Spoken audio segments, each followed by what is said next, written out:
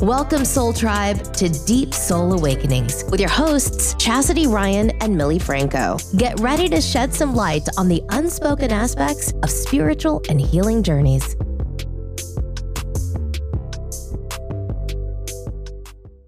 Hey guys, and welcome to this week's episode of Deep Soul Awakenings. We are your hosts, Chastity Ryan and Millie Franco. What's up, everybody? So for today's episode, we are actually going to be talking about codependency. We may touch on some other topics that kind of coincide with it, like toxic relationships, codependency in itself, and then also narcissism, because a lot of times it all kind of goes hand in hand. So I want to start off the episode by asking you, Chas, what are like 3 of the biggest like red flags for you when it comes to toxic relationships? My 3 biggest red flags. First, I would say, like early on, I would say what they call love bombing. Mm-hmm. You know, it's when they go a little too hard too soon. You know, with calling you and telling you how great you are and wonderful you are. You know, they bombard you with phone calls and texts, and you're just like, oh my God, this is amazing. This is amazing, right? Like, I've never had someone see me this way. Let me tell you, I fell for that hook, line, and sinker so many times. Same. Oof. So many times. Like, I than I want to can't even admit. tell you. Right? I never understood that was actually toxic behavior, because I always coincided it with, wow, this guy is like super into me. And this is really amazing. And you just sort of get a high off of it. Right? Yeah. You're looking forward to their good morning texts and the heart and kiss emojis and all that stuff. And I feel like for those of us who are recovering codependents like myself and me, I never really felt seen. Like, you know, last week we talked about inner child, and one of my wounds was not being seen. As a child. There were times where I wasn't fully seen. So when I would be love bombed, I felt seen. Yeah. So it was just like, wow, like this guy's really into me. He really sees me. And finally, validation is here. That part, you know what I'm saying? So that was always, I mean, now I'm aware of the toxicity with that. Yeah. Through much trial and error, might I add. Yeah. I learned my lesson. And for everyone that's listening, like I said, you know, initially you probably feel the way I did in the beginning. Oh, that's not a big deal. I like that. I like that a guy is showering me with attention. And there's nothing wrong with that, guys, by any means. But if what I'm talking about with the love bombing aspect is when it's a little too excessive. Because I would find myself with one particular guy that I dated who was textbook narcissist, and I had no clue. We would text all day long. We would be on the phone for hours and hours on end, like every day. And then, so FaceTiming, all that stuff. So it was over the top. And at some point, what's weird, I did feel my spidey sense go off. Yeah. I did feel a little smidgen of discomfort with it. Yeah. But I ignored it. Because I'm like, he's into me. I'm overreacting. Yeah. But and I mean, at that point too, it's like, I have this person who is finally giving me this attention and seeing me and giving me all of this validation. Like, you're also kind of telling like your intuition, like, hey, shut up. Like I'm being acknowledged. Shut up. You know? Right. And it didn't really set the alarm off until one day I was busy at work, and you know, he hit me up and I couldn't respond because I was busy working. That's when it got weird. Hey, why you're not answering me? Is everything okay? Call me back. Text me back. Are you there? And then it just got, and I'm like, whoa, okay, what the hell is going on here? Yeah. Yeah. I've experienced similar. That's when Very, it very dawned on similar. me. Yeah. And that I was like, okay, It's like, yeah. yeah, right. Like, I'm just reading these texts, like, what the hell? He called me at work on my extension. Yeah. I've experienced similar. That for me is also one of my red flags. And I was in a relationship where, and you know, I also think that we live in a day and age where, because of electronics and the internet and all of these things that keep us connected, we assume that we should be connected 24 hours a day, 7 days a week, at all times. Everyone should be accessible, which is not necessarily the truth. We all need downtime. We all need time to decompress, be alone, you know, reflect. And I remember in this specific relationship at first, it was very like, hey, good morning, love bombing, contact all day, conversations all day, everything super consistent. And then, you know, it would be the days where it would dwindle and I'd be like, hey, are you okay? Like, we usually talk all day. You should say good morning. You didn't say good morning. And it would be like, well, his response would be like, you know, well, what the fuck? Like, why do I need to say good morning every morning? You know, I also work and I'm also tired, blah, blah, blah, blah. And then me at that time with my wounds, I'd be like, oh, well, shit, like I shouldn't have done that. You know, clearly he got upset and I should just be happy when he texts me because, you know, he's texting me. And, you know, I would always tell myself it was my fault because at that time, you know, everything to me was like a me thing. I didn't understand what projecting was. Right. And then I remember one time for New Year's, you know, I was with my family, we're all hanging out. I wasn't paying attention to my phone. And then all of a sudden, when I looked at my phone, it was like I had like 50 missed calls from his number and then unknown numbers and then private numbers. And I was It's like, not oh, right. yeah. It's And I just was like, not oh, right. this is Like, weird. This doesn't feel right. yes. And then I remember going on to Instagram and it was like he was sending me videos. And in these videos, he was fucking cursing me out, flipping out on me, degrading me, calling me every name in the book, telling me I was fucking someone else. Which now I know he's a narcissist, but at the time I didn't know what the fuck a narcissist was, you know? Oh my And God. it was just so crazy. And, you know, I'm the type of person that for me, luckily after like my teenage years, especially after I had Julian, when I start to see that in a relationship, I leave. Mhm. And that for me was the point where I was just like, no, I gotta go because I'm not gonna have no man in my life like calling me a hoe and telling me all this crazy shit when I'm literally sitting here with my family. But then in that, I saw the pattern as well, because I remember when I was younger in my past relationships, I always took it as, well, if he's screaming at me and he's cursing at me and he's telling me that he wants to know where I am, then he cares about me. Because we have like that, it's like people tend to idolize like that Joker and Harley Quinn type of toxic relationship. Big time. And it's like, you don't realize that all these things are unhealthy. You don't realize that him wanting to know where you are 24/7 and what you're doing and where you are and if you're breathing the same air as another man, you know, to accuse you of doing things with this other man is incredibly toxic. And we're raised in situations where we're so used to these types of things that we think it's normal and we think that that's actual love. But in healing now, for me, like that's one of the things that I look for. Like in the beginning when I'm talking to somebody, like, are they love bombing me? Are they trying to speak to me all day? Like, are they setting this precedent that I know is not, no one is going to be able to keep? Yeah. And I'm really glad you touched on that. For everybody that's listening, love bombing, it's a temporary stage in the grooming process Yep. because this is exactly what they're doing. When they love bomb you, they're grooming. And this is the thing. This applies to all kinds of connections. It's not just a romantic one or dating.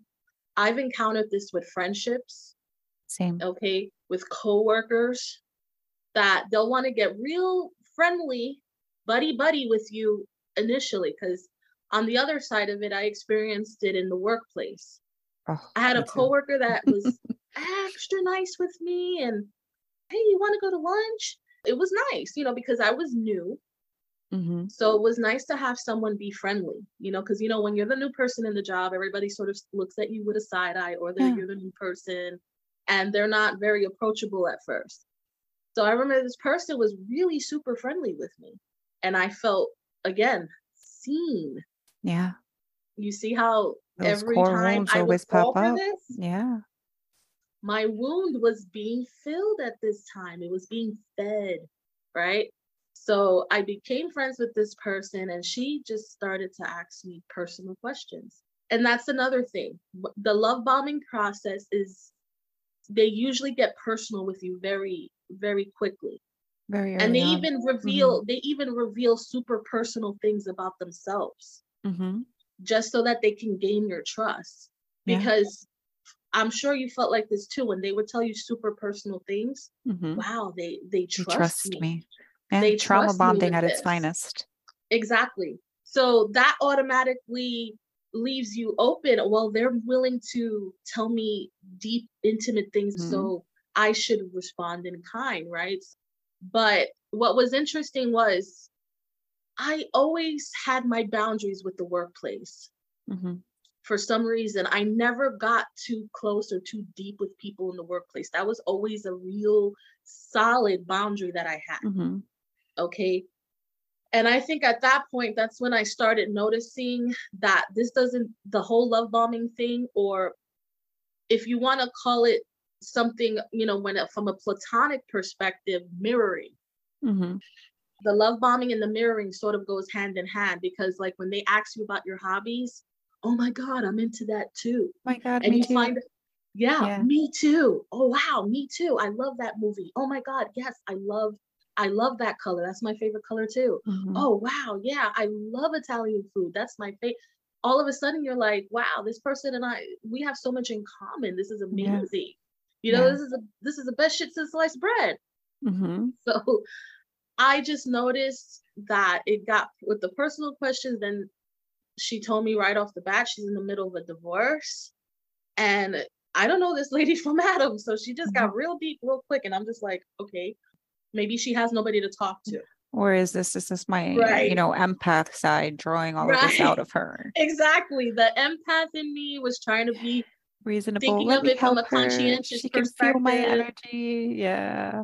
Maybe she needs somebody to talk to. But then when it was, like I mentioned with the mirroring, Mm-hmm. then it became, I would wear an outfit to work. Mm-hmm. And like 2 days later, she would wear the same outfit. Yeah. I actually experienced something like that with an ex-boyfriend. I say it's like they steal your identity in a sense. Yeah. With And all when the things that make you you. I would tell her like we used to email, into office email. Mm-hmm. And I would be like, hey, do you feel like having sushi for lunch or whatever?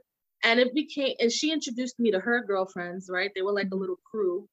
And I became a part of them. And then I would suggest sushi. And then she'll be like, hey guys, let's go get sushi. Oh, that's a great idea. And I'm like, okay. I just said that, but okay, whatever. Yeah, it was those little nuances that kept happening. And she started to dress similar. And then like when and she was a really big brown noser with my supervisor. Mm-hmm. So we had just got trained in a new system. And since I had computer experience, I took to the new system very quickly. And they had me as the trainer for my department. So she totally flipped on me and was super jealous about that. Yeah, because you took the power that she wanted, essentially. Yeah, she's like, so you think you're all that because you're computer savvy? I know all that I need to know, and I'm picking it up just as quickly. And like, there will be these looking at her like, I'm just trying to help everybody. There will be these little okay. snide remarks. Mm-hmm. And then I just distanced myself at that point because I saw the like you said, the total 360. Mm-hmm. I became from a friend to an enemy. Oh, especially when I got promoted. Mm-hmm. When I got promoted and I got a raise, it just went from 0 to 60. It just went from friend to enemy immediately. And that's what I mean, guys. This is a temporary process when they groom you this way because they want to know about you. They want to gain your trust. They want to learn really personal things about you so that later on they can exploit it. Yeah. So they can, this way they know where to hit you. They know where your wounds are. So when they say something to you, they know how to make you doubt yourself. Right. Because when I got to the point where I would call them out or I would confront them, they would have what you call a narcissistic injury. Like, don't you dare approach me. Don't come at me like I did something. Like, something's wrong with you. How dare you call me out? You're the problem, not me. Right. And how dare you call me out in front of people and try to make me look bad? Yeah. God forbid. And that's what it's about, perception. How do I look in front of everybody? What all the time. And if you try to make me look bad, I'm going to try everything in my power to ruin you, because that's really what they want to do, ruin you. Yeah. So that this way, narcissists have this way of, it's like they want to separate you and put you in a place where you are filled with so much self-doubt that the only person that you turn to and confide in is them, because they make it seem as if they are the only one who's able to do that for you and there for you. But at the same time, they treat you so badly that it's just like you begin to, at some point, think that you deserve to be treated this way, because everything you're doing is wrong. The way that you're breathing is wrong, because it's like when you're a child, and your parents talk to you and they tell you, for some of us, we were called stupid when we were younger. Somebody calls you stupid continuously, you're going to start to think that you're stupid. Absolutely. And it's essentially just like, to me, the more grown-up aspect shadow of that toxicity that you experience when you're younger, except now it's not your parents. Now you've projected that onto your significant other, or it's projected onto you from your workplace because of these wounds that you carry. And like you said before, we attract mirrors. There's so many mirrors. So it's like all of these wounds that you're holding inside, and this energy that you are, depending where you are with that energy, if you're very heavy in your toxic masculine energy, you're going to find someone who's going to mirror that toxic female energy at you. And you guys are going to go and you're going to fit at first because you're both that opposite energy. But then that toxic side is going to come, and it's going to be a doozy, because both of you at both sides of the extreme. Yeah, absolutely. Because that's pretty much how it works. It's what they call the dance, right? The dance with the empath codependent, with the narcissist, or the person who's an emotional or energy vampire, if you will. And this goes with my third red flag, which is lack of accountability. Like when you would call them out, they would gaslight you. Yep. I know you have issues with anxiety and paranoia and depression, but don't take it out on me. Like, wow. So I confided in you, and you're gonna put me on blast. Yeah, I had an ex-boyfriend. I remember in the past, I was on medication for like anxiety and depression and all of these things. Because there's no shame in medication. Sometimes you need medication. So just shift yourself back to the point where you can be balanced on your feet again. And I remember we were having a conversation, and I was trying to tell him, I think that you're depressed. And if you're depressed, maybe you should speak to a therapist, because it might be helpful.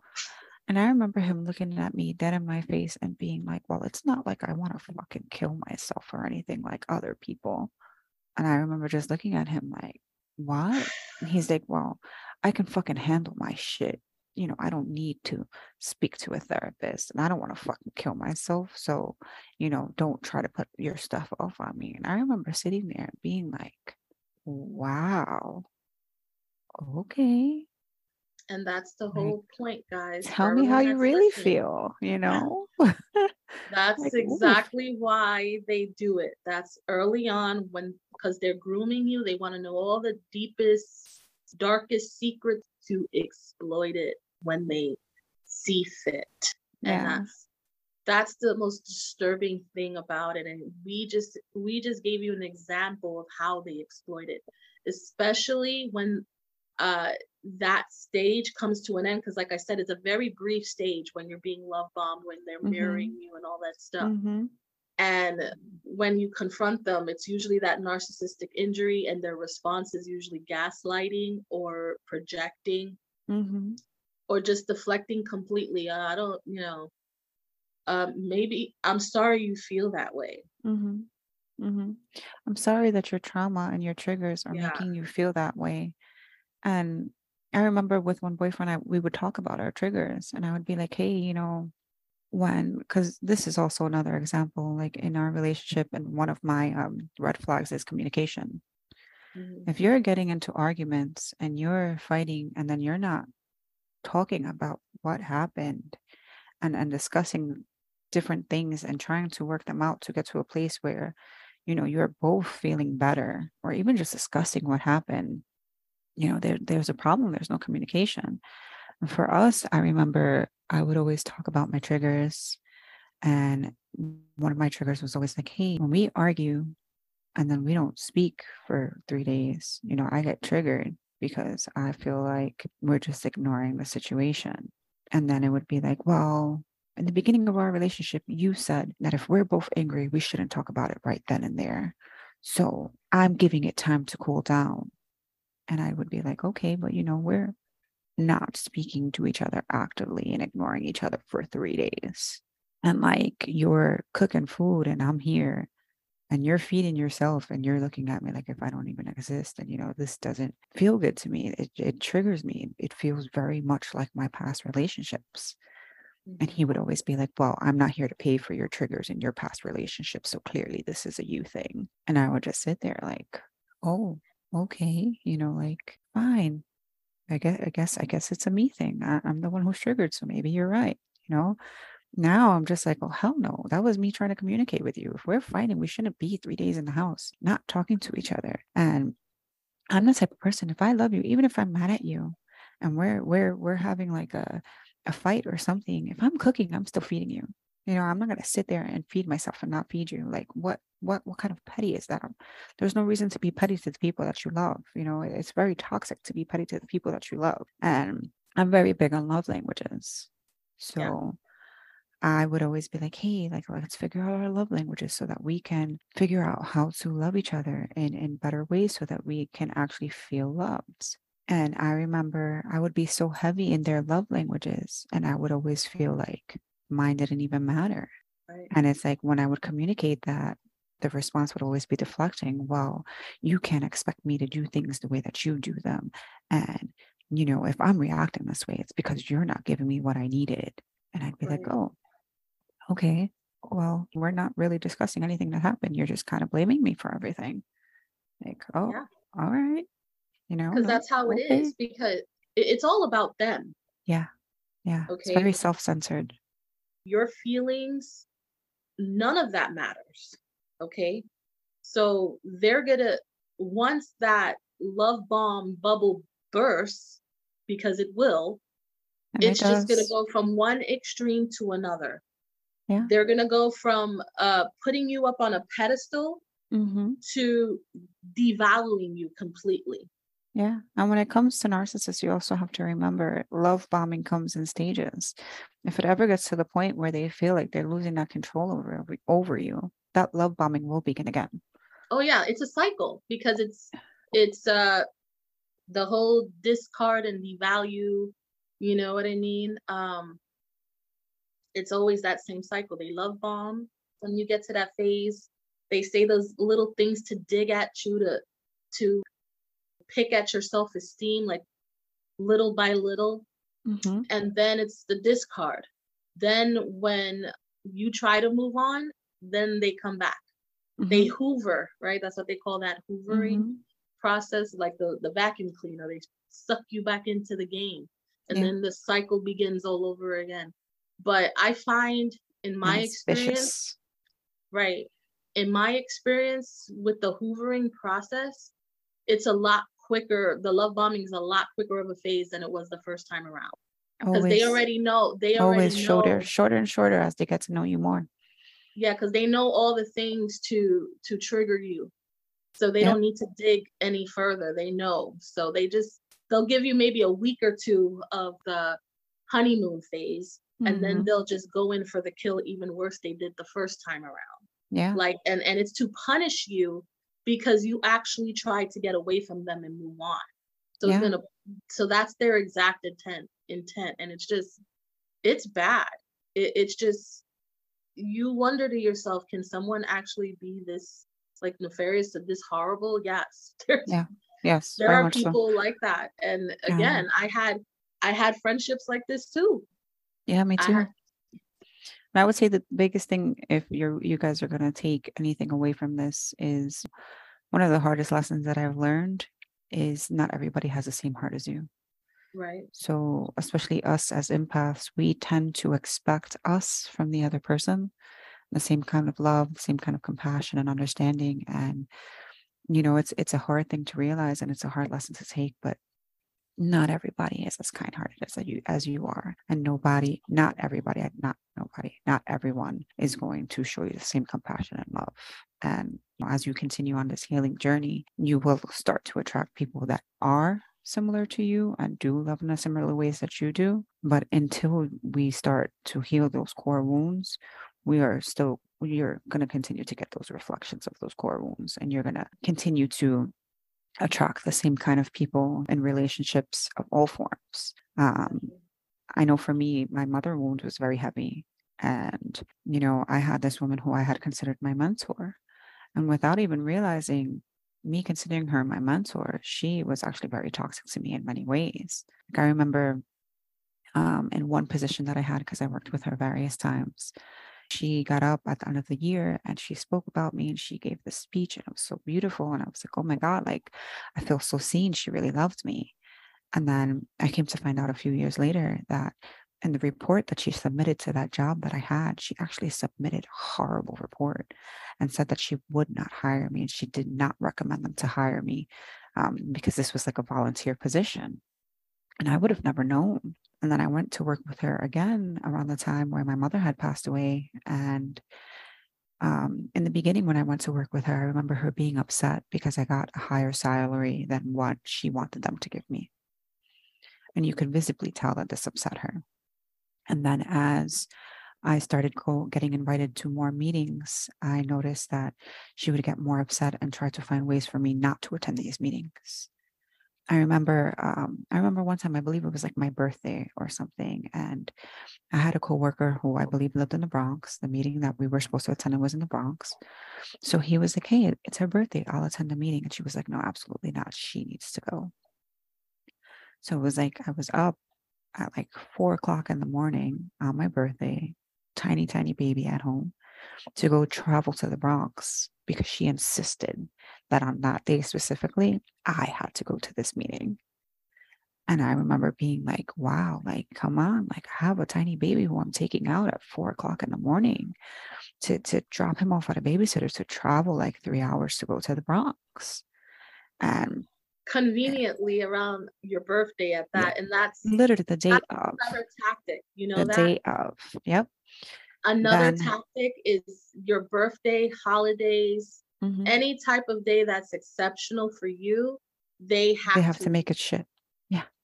They have to ruin it. So that's definitely another. It was crazy. Tactic. And then I remember when my mom passed away, she came to my mom's funeral. She gave this beautiful spiel about how I would always have my job and my seat would be there whenever I was ready to come back. And all of this beautiful things, which I've come to the conclusion she was just very good at saying beautiful things. She knew how to present herself in a certain kind of way.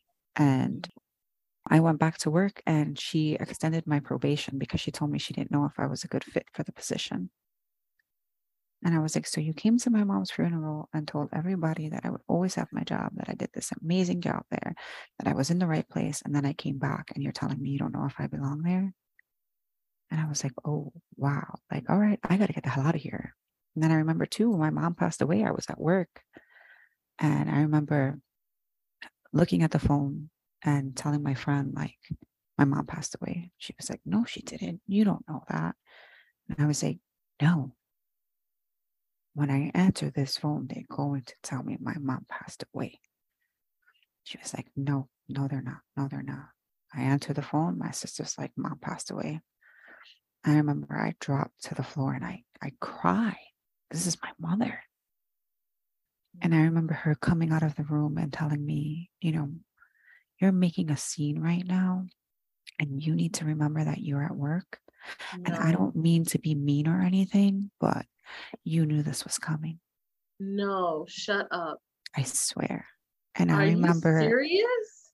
being there and being like, I can't. okay, I'm sorry. I'm just like, I'm a loss for words. Like, are you serious right now? yeah. And I remember being like, okay, and getting up and sitting in a room and everybody coming to Unbelievable. talk to me. And I didn't think about it at the time. And now when I think about it, I'm like, oof, how bad were you trying to, how bad were you trying to hurt me? Like, because that's not even me projecting. You were trying to hurt me. You were trying Right. to be malicious to me. And I was just like, oh, wow. But then, like I said before, I've always been one of those people that if I notice you're treating me in a way that looks similar to a pattern of what I saw with my mother, I would leave you. So I left that job. I remember she was pissed. But I was like, I gotta go. I don't know where the hell I'm going. At this time, I had a 1-year-old baby. I didn't know where the hell I was going. I had no savings. And I was like, no, I gotta go. But that ended up being a point in my life where after that was one of the first times that I woke up. Mhm. And I feel like, and while that situation sucked, I'm grateful for it because it gave me the opportunity to wake up. And I think that that was one of the first real times in my life that I ever saw a situation and was like, this is no good for me. This is no good for my soul. I got to get the fuck out of here. Yeah. And unfortunately, sometimes it takes a traumatic event to get you to that place. Because I mean, and let's call a spade a spade. That was a traumatic event. Yeah. Like, how are you going to tell someone who just lost their mother to, keep it down, or, you're making a scene, like Yep. completely devaluing their experience? Like, who does that? But like you said, it led you to a place where you woke up to yourself Yeah. and you developed a sense of awareness, like, I had enough of this place. It's not good for me. Yeah. And, I too had a similar experience because I had a supervisor from hell too. And primarily was because she played favorites and liked to allow certain coworkers to get away with stuff and not work. And it was me and like two other girls that was picking up the slack for 12 women. Oof, I've And been in those situations too. we Oof. were doing we were doing triple the workload Mm-hmm. while her favorites are reading the newspaper on the phone, on break, like they don't have a care in the world. And I was overworked to the point where I was physically sick. At the time, I was Is that in when and you out. worked with Julie? Yes, Oh my God, I remember you were so sick all the time, Jazz. We would always be so worried. yes. Oof, I was, because I I was remember. overworked. I was overworked. Like, it was me, her, and like two other girls in the department that were picking up the slack for the entire room. Mm-hmm. And it was just way too much. And I was like, I can't do this anymore. And then I noticed when I would be sick, I would be out because I couldn't work. I'm in the hospital. I'm physically ill. Okay. And I would bring my doctor's notes and everything. I had medical evidence. I had proof. I would always bring my doctor's note every time. She went as far as to accuse because my mother was in the medical field at Mm-hmm. the time. She accused my mother of doctoring up those papers. Oh She my God. she went to her supervisor and said that my mother is doctoring up these papers for me. And so I got pulled into the office by him, and he asked me if that was true. And I said, "Are you serious right now? That's fraud. You're accusing my mother of fraud. Yeah. She could lose her medical license over this. Yeah. Are you kidding me right now?" I Also, like, that I am sick. It is documented by doctors that I am sick and I suffer from all of these things. Why would I have to? She accused my mother of that, and then she was saying that I was taking the days off on purpose. No, I was Ugh, honestly overworked. And you yeah. weren't doing anything to better the situation and make sure that there was an even workload among all the workers in the department. Mm-hmm. Okay. There was so much evidence, and that's what got me upset, because there was call logs. We would have weekly call logs that were printed out. Mm-hmm. Okay. Why am I taking 250 calls and someone else only 60 for the entire day? Yeah. And not There's even that. I'm taking 250 fucking calls. Are you not happy? right. One person, when a normal call load is usually like Like, between 60 and 80, Lord. sometimes 50. If 50 is like a normal Yeah. day, I'm Yeah. taking 250. Yeah. That's where your human design, your prodigal son connection comes in. But we'll talk about that in another episode. You're overachiever and they take full advantage of it. And it goes back to what you're saying, seeing you and seeing your trauma and seeing your things and, you know, taking advantage of it, using it against you. Like, how are you getting in trouble when you're making 250 calls? Mhm. Crazy. And at that point, I chose myself, Millie. I said, this is breaking my body down. Yeah. And my supervisor is not doing anything to better the situation. She accused me of lying. She accused me of fraud. Yeah. And I just couldn't stomach her anymore. Yeah. Good for you. Yeah, I cut my losses and I left. And Yeah. similar to you, I didn't have much money saved or whatever, but I did have another job to fall back on. Yeah. But I just needed to do this for me. And I really did love the job as a whole. I loved where I worked, and I made friends there, Yeah. and it was a great job, but I just couldn't be in that toxic environment anymore. Yeah. Yeah. And I mean, because of that job is actually how we connected. I would have never known you if you never worked there. Interesting Yeah, enough, right? that's exactly right. Yep. Um, but on that note, guys, we are actually probably going to make this a two-part episode because there is so much more about codependency and toxic relationships and narcissism that we haven't touched on.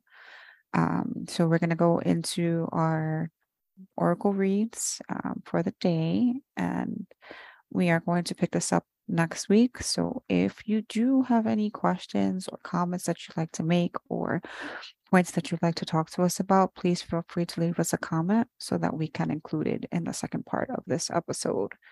Um, so I'll go first, Chas, since I've already shuffled to give you a chance to shuffle. So my card for this is emergence, and I feel like it fits so well. You know, I know a lot of us don't want to hear this, but in all of the things that we go through, in all of the trauma, in all of the, you know, toxic relationships, horrible connections, all of these things, there is patterns and lessons. And I've come to learn within my spiritual journey that these relationships are here to make you aware of these patterns. These relationships are here to teach you lessons. And when you take the time to reflect, you take the time to look back, you take the time to really understand why it is that you continue to get into the same type of relationships, be it at work, in your romantic relationships, even with your family. Why, you have certain family members that you guys just don't get along, but you continue to get into the same kind of arguments and the same kind of things keep happening. When you reflect and you take the time to really understand it and really learn that lesson and let go of those negative feelings that you're carrying and just carry the lesson, that emergence starts, that emergence of you putting yourself first, you understanding what the pattern is and deciding to make a change and deciding that you're not going to take it anymore. And it's kind of like you begin to go into like this cocoon stage of becoming this butterfly. And when you're taking these steps and you're deciding not to take anymore, you're deciding to put yourself first. The real you, the real you that you actually are starts to emerge. And to me, that's something that's beautiful, because when you get to a point where you're starting to know yourself and hold yourself as sacred, beautiful things start to happen in your house. Beautiful things start to emerge. Blessings start to come in. All of these things start getting attracted to you because you finally decided that you're worth more than what everybody's giving you. And that to me is just beautiful. This is exactly why we've started the podcast with a series of episodes leading up to this, because we've had so many people already ask us, do an episode on toxic relationships, do an episode on codependency or narcissism and all this stuff. But we didn't want to just start there. We wanted to get to the root of things first and talk about the process of healing through trauma, core wounds, inner child work, all these things, because it is through there that you will know how to navigate through these type of connections or encounters with people in a healthy way. Yeah. So, and even when it gets to the point where you're like, oh, no, red flag, red flag, red flag. Sorry, I don't think I want to be with you. I don't want to get into this relationship with you. You'll be able to see it and like acknowledge, okay, this is what I'm dealing with. And I guess next week we could touch on how to neutralize or how to work through these situations when you're dealing with these red flags and you encounter it. Like, what do you do? Right? Because I'm sure everybody's probably like, okay, I've been through this, or there's somebody actually doing this to me right now. Like, what do I do? How do I get away? Yeah. I think we should also talk about some of the signs of codependency as well, because I feel like a lot of us are raised to essentially be codependent. And, you know, sometimes we don't even know what that means. That said, let's see what card I have here. This week I'm using the Chakra Wisdom Oracle cards because I kind of felt like we went with the theme today. Yeah. Really good deck. I don't use it often. Meditation before this. So yeah, you're always like right there with me. I swear. So this is a really good deck, and it just gives you sort of like these really deep, meaningful. Some of the cards are kind of dark, but it's because again, that's the nature of things. Yeah, there's light aspects and dark aspects. So we have service, and I feel like as you understand toxic red flags and even toxic behaviors within yourself, because truth be told, like you said, like attracts like. If you're attracting a toxic person, there's actual toxic behaviors and coping mechanisms that you are projecting outwardly as well. So it kind of goes hand in hand. And I think the service here is being a service to yourself and understanding I have no control over their toxic behaviors, only my own. And I need to make the necessary changes in order to fully heal so that I don't continue this pattern of attracting these people over and over and over again. Yeah. So for me, that's what I feel this has to do with. And at the end of the day, guys, this is about your healing process. Again, like it may be very painful encountering these people and the things that they do, but the light at the end of the tunnel is it makes you become more self-aware. Yeah. It makes you develop more boundaries and maintain those boundaries. And I think that's something else we should touch on next week. Boundaries, because I found that being the biggest problem when dealing with people who were toxic was my own lack of boundaries. So we'll definitely get into that, guys. But ultimately, I feel like that's the message of the card. As you do this healing work, as you learn more about the traumas and the wounds, you're providing a service to yourself in order for you to be protected. And you'll know how to act accordingly when these people come, because truth be told, they're everywhere. They're unavoidable. We just talked about in the workplace. They're people you date. We didn't touch on this, but they're in your family, guys. We'll probably get into that as well. Yes, they are. Okay. Yes, they are everywhere. They're honestly unavoidable, but as you do this work, you will know how to navigate through this. Yeah. So this was a really good episode. Yeah. And I hope it was helpful, because there was a lot of stuff I haven't gotten out in a long time. So this was kind of cathartic for me, honestly. That experience that I shared with my work experience too, that actually came up for me recently, because it was one of the things that I hadn't thought about that I needed to acknowledge and heal, and I just want to let everybody know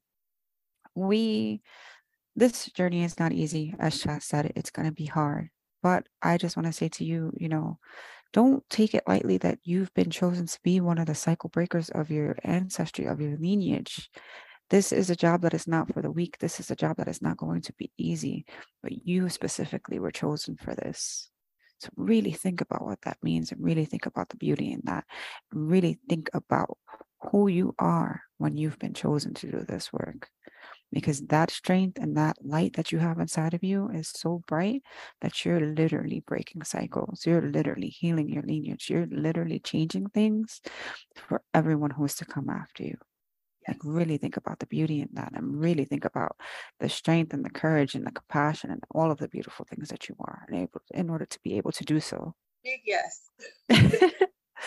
On that note, I knew we were probably going to have to break this episode up into like segments, because because it's so much to cover, but we're ready for it. And thank you guys again for all the support and the feedback. Yeah, we love you guys so much. Can't emphasize that enough. You guys have been amazing. For everyone that has been listening, thank you from the bottom of our hearts. And this is why we keep on doing what we're doing here. Yeah, and we'll continue to be your voice until you're ready to come with us. Open arms, guys, always. Yes. Bye, guys. We love you.